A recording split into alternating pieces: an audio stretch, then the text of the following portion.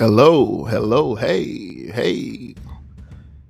Welcome, welcome to JDR Creatives podcast, or as I like to call it, the audio journal of my life.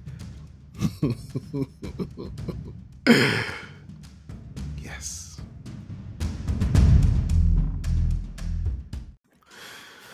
Good morning. Good morning. Good morning. Good morning. Today is February 24th, 2022. And she will be coming around the mountain as she comes. Today, I've, I'm going to give you another sounding from me. But this one is, dedicated to my son. So I'm trying to figure out if should I make it a Jam's Thoughts?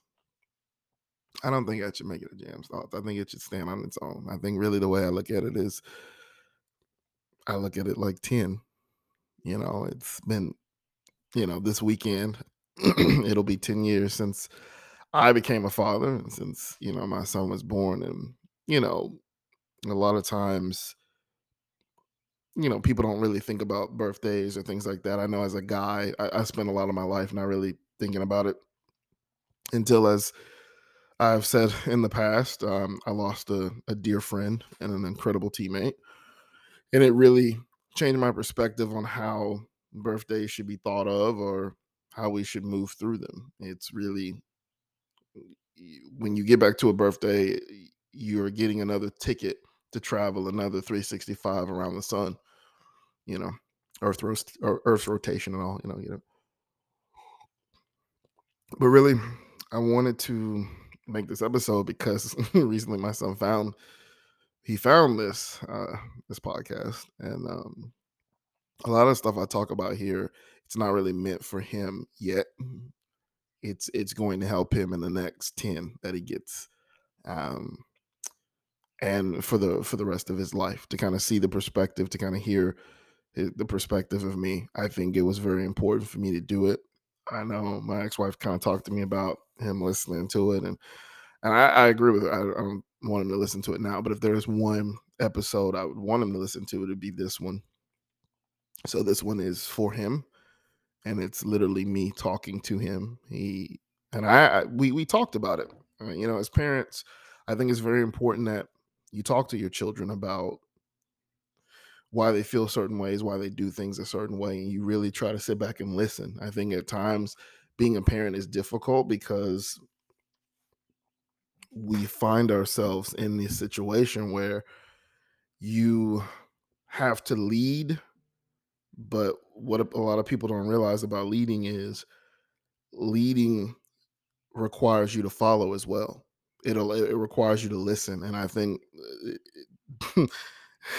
that's a hard narrative for some people to really take in.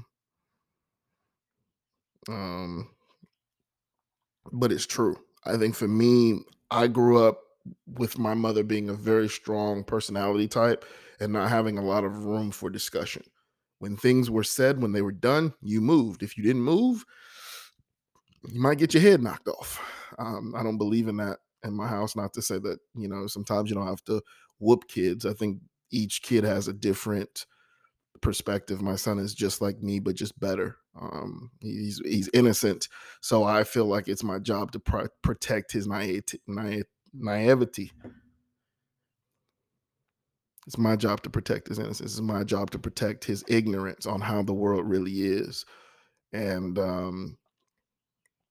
I try to do that by having really, you know, open-ended conversations with him. I want him to speak from his heart, and it's something that he's working on. He's still not where he needs to be. Um, but that's okay because it took me about 30 years to get there. You know what I mean? If this kid can do it in half the time I did it, then he really will have surpassed everything that I could have possibly done. And I know he can do it. because I'm here cheering him on. I'm here giving him the space. So really, I think this first part of it is for you parents who have children. I think it's very important that you understand the roles and what you have to do for your children. And sometimes it's not just about us and what we want for them. I want a lot of things for him, but if he doesn't want it for himself, then how does that work? Like for instance, right? I was so glad when he played basketball last year because I think that it's important for kids to play. You should at least play two sports when you're a kid. Besides him being an artist and things like that, he has a lot of different interests because the more sports you play, the better your hand-eye coordination gets. It sharpens you for other sports. But I really wanted him to play baseball. That was the sport I played when I was a kid. I love baseball still. Um, I'm not going to talk about the lockout here. But he's like, he doesn't want to do it. And I know one of his friends is playing. And so I want to take him to a few games just to let him see his friend do it, see how fun his friend, maybe he'll do it because I know that seeing is believing. And I know my son, it doesn't matter how many times I take him to a baseball game. He had his fun with it when he was about what? When it went to Orlando like 3 years ago, so he would have been like 7. He ain't feeling it, but he got around basketball. He likes that. He loves soccer, and so that works for me. I just want him to play multiple sports, so it strengthens him, and he gets that ability to work within a system, understanding how the system works, and at the same time, he also creates friendships and creates bonds and memories that matter. I can't do anything. I can't do any of that if I'm only leading like how my mother did. And it's not to knock my mom. My mom was in a condition as a black woman in this country trying to make sure that one her son lived. Like me being able to turn 37 this year is a testament to how she taught me how to survive. But survival isn't enough. We as a species, we as black people, we have to thrive too. And I want my son to thrive. That's why I try to let him see different things. I take him into different experiences. And the cool thing I wanted to share too is we have a in Panama City the center of the arts. It's a really cool place, art studio, and they had this fourth grade art show, and all the schools participated, but I think it's like 18 elementary schools here. There were only like 10 that actually made the cut to be in this show, to be in there. And one of Ryan's piece of artwork and his friend, both from his old school that he went to, both had pieces that were there. Each school probably had maybe I think it was like 8 to 10 kids. And when you think of fourth grade, the whole fourth grade is probably 60 to 100.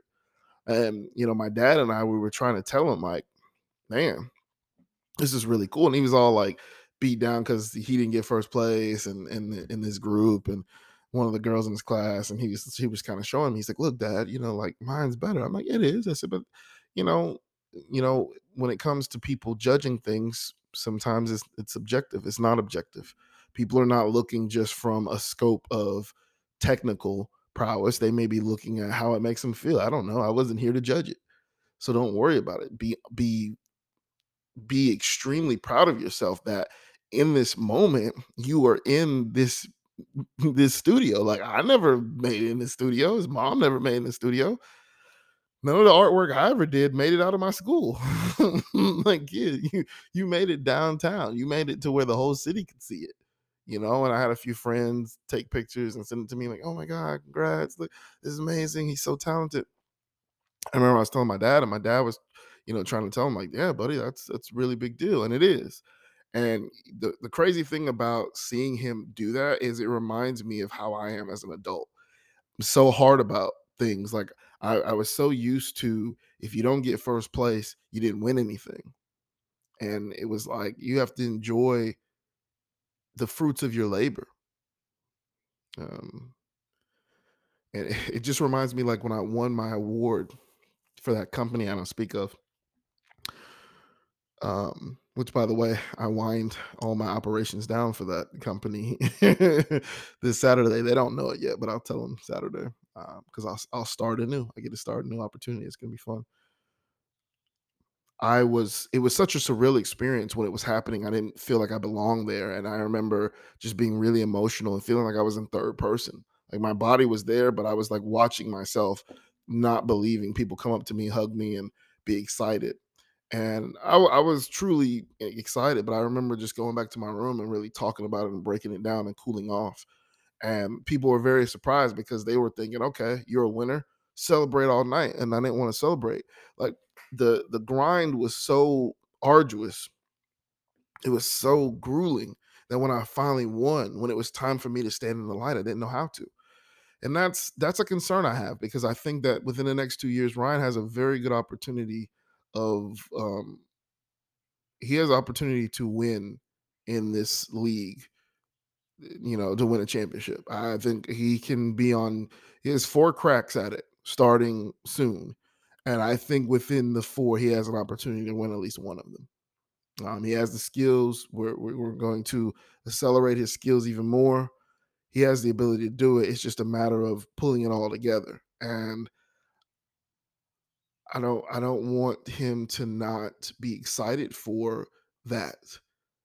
Like I remember in the semifinal that they lost to like the best team in the league that went undefeated. He reminded me of myself in so many ways. And I kind of hate it sometimes when I look at myself because I'm like, man, he was such a kind kid when his teammates were crying and he was very supportive of them.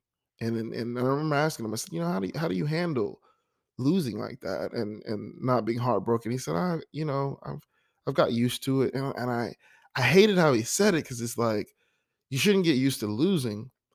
But then he said, well, I'm not used to it. He's like, I don't like it. He said, but it happens and I just have to get better. So he understands it, but I worry that he won't believe that he'll ever be able to sit on that seat. And so I think like I found myself this season with basketball. Best team in the league again, same coach. This coach is really he's a good coach. I won't take away from his ability to understand the game, understand where to put the kids to win. Um, but I just don't believe in coaches who hoard talent. When you talk about it at a child's level, I don't. I see when you're in middle school and high school and you have kids try out, hoard all the talent you want. But when they're kids, I just don't believe in that. I believe you take the best of them, you try to develop them, and you try to make a team because that's where really your coaching excels.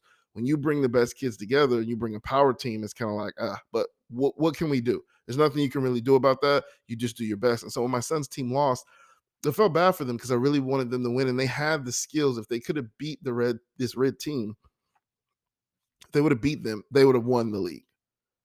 And we went back. Ryan wanted to see how it all played out, kind of like how it was in soccer. We went and we watched the other semifinals, and we watched the championship game. And so badly, like his friend's team came up against him. We tried to coach him up, tell him exactly what to do. They were up by like 3. They ended up losing by 2. It was so heartbreaking. And that game was so chippy. You had cops getting called. It was a wild scene. I hadn't been to a game in some time that required a police presence. I think the last time I had went to a game that required police presence was when I was in Tampa at a Boston game because Boston and New York bring a different type of they bring a different type of crowd to Tampa, and there tends to have to be some police around because people be talking a lot of junk, and it's crazy, and so I'm thinking like, man, we're at a U11 game, and cops are in here, like, yo, this is crazy, and so then we went to the championship game, and I remember leaving, and I was upset. And Ryan went to go play, and I just was so mad because I was like, his coach he's won and he's had this streak, and I think it's baseball, soccer, and basketball. I think in the last 3 years he's clean sweeped. He hadn't lost yet, and it's just like, oh man. And the thing with soccer, he aged out, so he's gonna have to go with kids he's not used to. He's gonna have to start over. So this is why I believe Ryan has the opportunity within the next um 2 years to do it because he's going to have to build the team up again, starting from 9 to 10 year olds. He might have to take kids that he normally wouldn't take. And so when you think about that, it's like, wow, it's just a lot to take in. But I find myself wanting to win. It's not just about being his father. It's about being someone that sees that he wants it and he goes out there and he tries his best. He's a great teammate. He studies the game. Um, of course, I started him studying the game, but he studies the game. He tries to get himself better. He works on it when he's at school. And, as a father, you want him to win. I want him to taste what it's like to stand in that light. And I haven't had a lot of wins in my life. So um, I know when I win, it's a very awkward thing for me. I don't want him to be like me in that. I want him to win so much that he wants to win more, not get used to losing. And so I think when his response to losing in basketball, it was kind of like I looked at him and he looked at me and he explained himself. It was like, it's because I don't want him to be comfortable with losing. There are lessons to be learned and lost, no doubt. But we must push toward winning. We must be our best. And I feel bad because the refs were in on it. And it was just trash. And he was getting upset. And I was trying to teach him a lesson in there. It's like you can't let refs control you. You have to still focus on doing what you have to do. Because at the end of the day, the refs don't hold the ball. You do. And if you're not controlling the tempo of the game, you allow them to.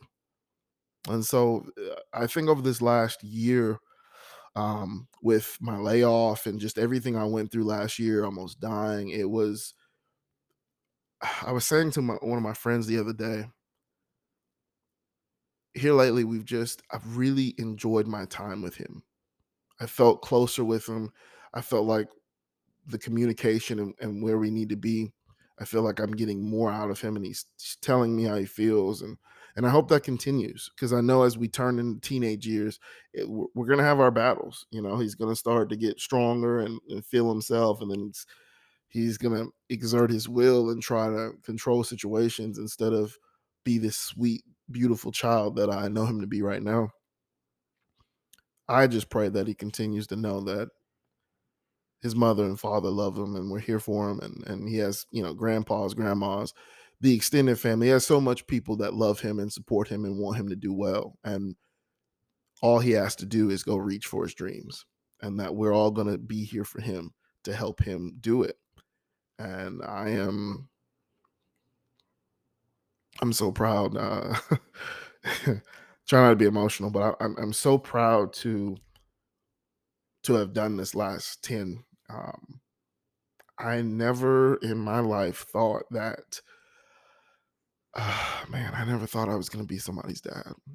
I never did.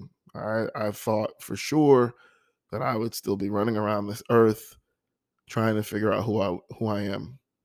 And I'm so lucky that the greatest gift that was given to me also helped me to unlock my greatest mystery, and that was myself, through being a father and having to learn how to communicate in situations where it's not working, to have to be patient, to have to think outside of the box. All these things have helped me. But I think the biggest one that has been such a driving force that helped me was the inability to lead without leading by example. And what I mean by leading by example is I couldn't live with myself if I told my son to do something that I wasn't willing to do. I think I was raised by a mom who would tell me how to do things the right way, but not be but not model that behavior. So whatever I'm asking my son to do, I'm modeling that behavior. And the things that I fall short on, I'll ask him. I'm like, how do you think I should handle this? This is what I want to do. This is what we should be doing. But it really, when people talk about lead by example, a lot of people use that. But really, he taught me how to truly lead by example. Because before I go to make a decision, I should say before I go to carry out a decision, I have to think, what if my son was doing this? Or what if my son was watching me do this? Would he be disgusted by my actions? Would he be proud of my actions? Because ultimately I carry this validator in me about pride, and pride is one of my weaknesses. It's also one of my strengths, but it's one of my weaknesses. It drives me to push through walls, but it also can cause me to walk into a cage and lock it and just stay there because I want to make my family proud of me. I want them to know that I deserve to be here. But guess what? I am here and I do deserve to be here. And that was half my battle. To carry my last name, I never felt like I was strong enough. I didn't feel like I was proud enough. I didn't feel like I made my dad proud enough. So I ended up really loving my first name because of it, because I felt so unique and different that I didn't feel like I was a part of it.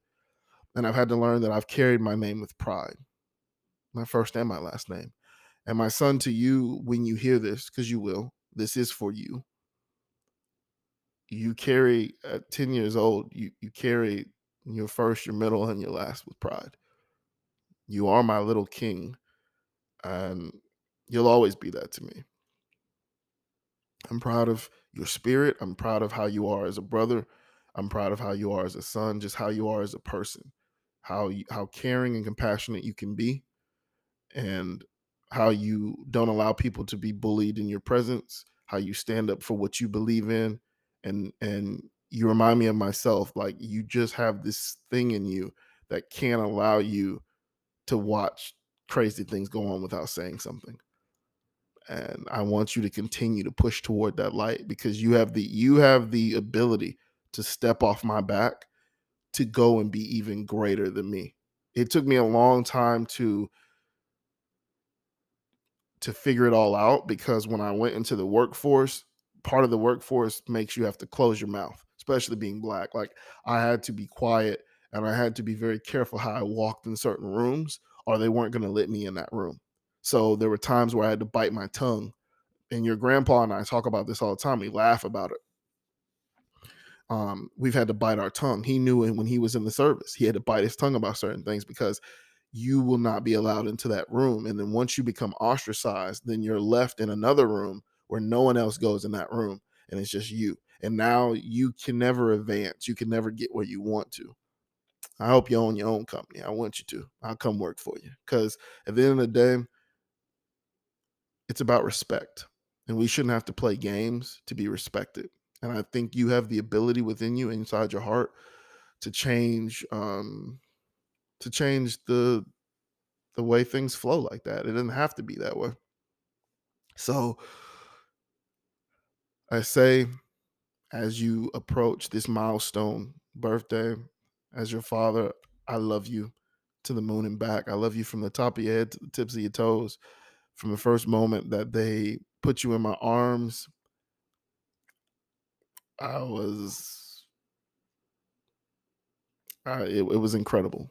When I knew we were having you, I was excited. Your mom was. I remember we'd buy you an outfit every time we went to a doctor's appointment, and we found this ducky outfit for you, and we put you in it when you were coming home. And I was terrified bringing you home without all the nurses because I was like, "Oh my god, I'm a dad, and this is baby. What do I do?" And then it was just natural, like you were my dude. And then next thing you know, you were rolling over, and then you were scooting, and you were crawling, and then I remember your first steps when you came and walked to me, and it just was incredible. And then every year after that, to see you start talking, when you started talking, then you were telling all kind of cool stories, and to see your love for dinosaurs or sea creatures, and then just every little thing you were learning about them, and then teaching me. We get into pre-K, we get into this kindergarten, you deal with issues of people being mean and dealing with bullies and all that, and you persevere. That's what you do, son. You continue to push and you continue to go. And as your father, I want you to know I'm here. I always got your back. I'm always here for you to talk to. I leave this file for you here today so that you know whenever you feel like something's wrong, whenever you feel like, oh, my dad's being too hard on me, or oh man, I don't think he loves me. I am here to be your protector. I am here to be your guide. I'm here to guide you, to help you learn how to coexist in this world. And then you take your dream and then you push through the wall. I am not here to just be a protector. I am not just here to teach you how to survive. I am going to teach you how to thrive. Together, you have taught me how to learn how to stop surviving and try to thrive more. So I am going to position you to thrive, son. And when it comes to being proud of you, like I told you before, you don't need to save 12 kids out of a burning building for me to be proud of you. The moment you entered this world, there was a unconditional love and source of pride that I will always have when I speak of you. It's why your mother and I scream as loud as we do when you had a game, and we were all excited to go see your artwork. You are loved. And when I say that, you need to close your eyes and open your ears and your heart and remember that you are loved. You are our little king. And like I said, it's the greatest gift. You are the greatest gift I've ever been given. Um, it's why I'll always love your mom. She gave me the greatest gift she could ever give me. And for that, I am truly blessed. I am truly thankful. And I am just so ecstatic to be your dad as you approach this milestone. I am proud of you. I love you. And continue to be amazing. I think the greatest part of this journey with you is just seeing you in your element and then watching you be you. Because you have to understand how I was raised. I was raised, if I did something wrong, or like if I was teetering toward the wrong thing, your grandma would come in and just blow it all up, because that was her way of protecting. And when you were a little bit younger, when you were, I would say, up to 5, I was that type of person. If you were about to fall, I was going to be there to catch you. Because as a dad, that's what we do. But what I learned is I wasn't preparing you for the world properly. I have to allow you to flirt with danger and just watch it. And then as long as that danger isn't like, burning the house down danger, like, yeah, you might play and you might fall. I've got to let you figure things out sometimes on your own. And what I've learned about doing that, stepping back, is when I come and ask you a question about like what you thought about it, what you experienced, you can articulate it so well. And then you know how to discern right and wrong. This wasn't the right thing to do. This, I should have did this. Um, I'm so glad that you're in my life, because if I never had you, I don't think I would have learned that. So you were the blessing that I needed. I couldn't be anybody else's dad but yours, because I wouldn't have figured that out. I would have been harder on them. You've taught me how to apply just the right amount of pressure, but not too much. And now I need you to trust me that you have always been more than enough, because you're loved and I'm very proud of you. So when you listen to this, understand that your mother and I love you, and that you are you are everything. You always have been. You're my dude. And I'm, like I said, I'm just so thankful that I had you. But I want to leave this here for you. Um, because you're gonna see this book. Your mother and I had your baby book, and I've held it for the last so often because I've needed it at times. Like I said, like I told you, it was times when your mother and I got divorced. I needed it.